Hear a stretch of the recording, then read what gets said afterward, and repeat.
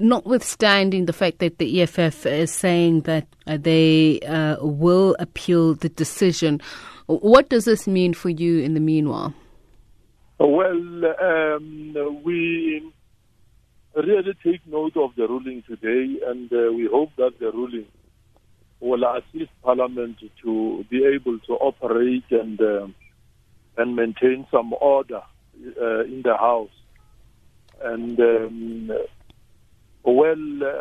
I've just heard that you're saying that the EFF is thinking of appealing. Of course, they've got a right to appeal in terms of our justice system, so they can do that. And but as a committee, I think we are relieved a little bit, because we're having a problem that the sanctions that we had in the Act were not easy now to be used to deal with any misconduct that happens in Parliament.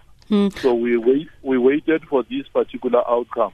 Perhaps if you could just tell us on what you are basing it, because the objection at the time by the EFF was saying it stems not only from a constitutional court ruling, but the fact that they'd not broken their oath of office in objecting in the manner that they're doing. And if somebody has broken their oath of office, you don't order them to leave. No, well, we are speaking to a conduct in the House. I think the committee looked at the conduct of the members of Parliament inside the House.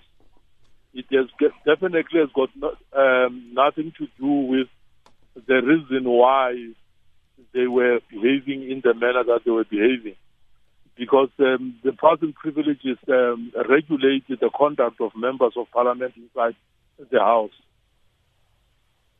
Okay, so as I was saying, could you perhaps, for our listeners' benefit, just remind them on what legal statutes you were basing your decision to suspend them?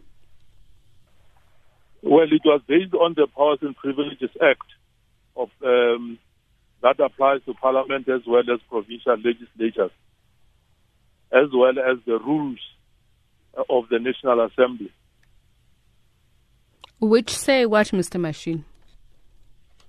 Well, the rules actually regulate the manner in which members should behave inside the House. Is that you have got the rule that actually say that when the speaker addresses the House, then members must listen to the speaker. And again, is that when a speaker has to speak inside the House, has to be noted by the presiding officer, and then which is the speaker, who allows the member to speak. And on that particular day, then all those were violated, all of them. And then those are some of the things that actually led to the finding of the committee on the hearing. I remember that the EFF itself was using in particular Section 57, subsection 1A of the Constitution, which was used in a previous court bid by Patricia de Lille versus the Speaker of the National Assembly at the time. So that's why I wanted clarification on that, because then there was confusion, or at least a different interpretation of that. No, well, the issue that we're speaking to here is that it doesn't really affect the freedom of speech, because that's not the main thing that they have been found guilty on. It is the conduct. It's the conduct, not the content or the question that they were raising to the president or whoever, but it is in relation to their conduct. So what you're saying is that an objection could have been raised in a different manner? Yes, you just follow the rules, and then you see that if you have made any statement inside the House and you are not happy about the response from the Speaker, then there is a process in which political parties utilize to complain to the Speaker.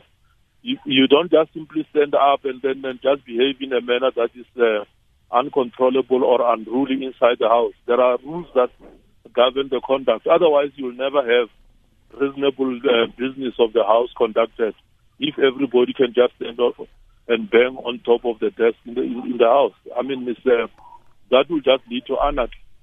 Lumius Mashile is chairperson of the Powers and Privileges Committee.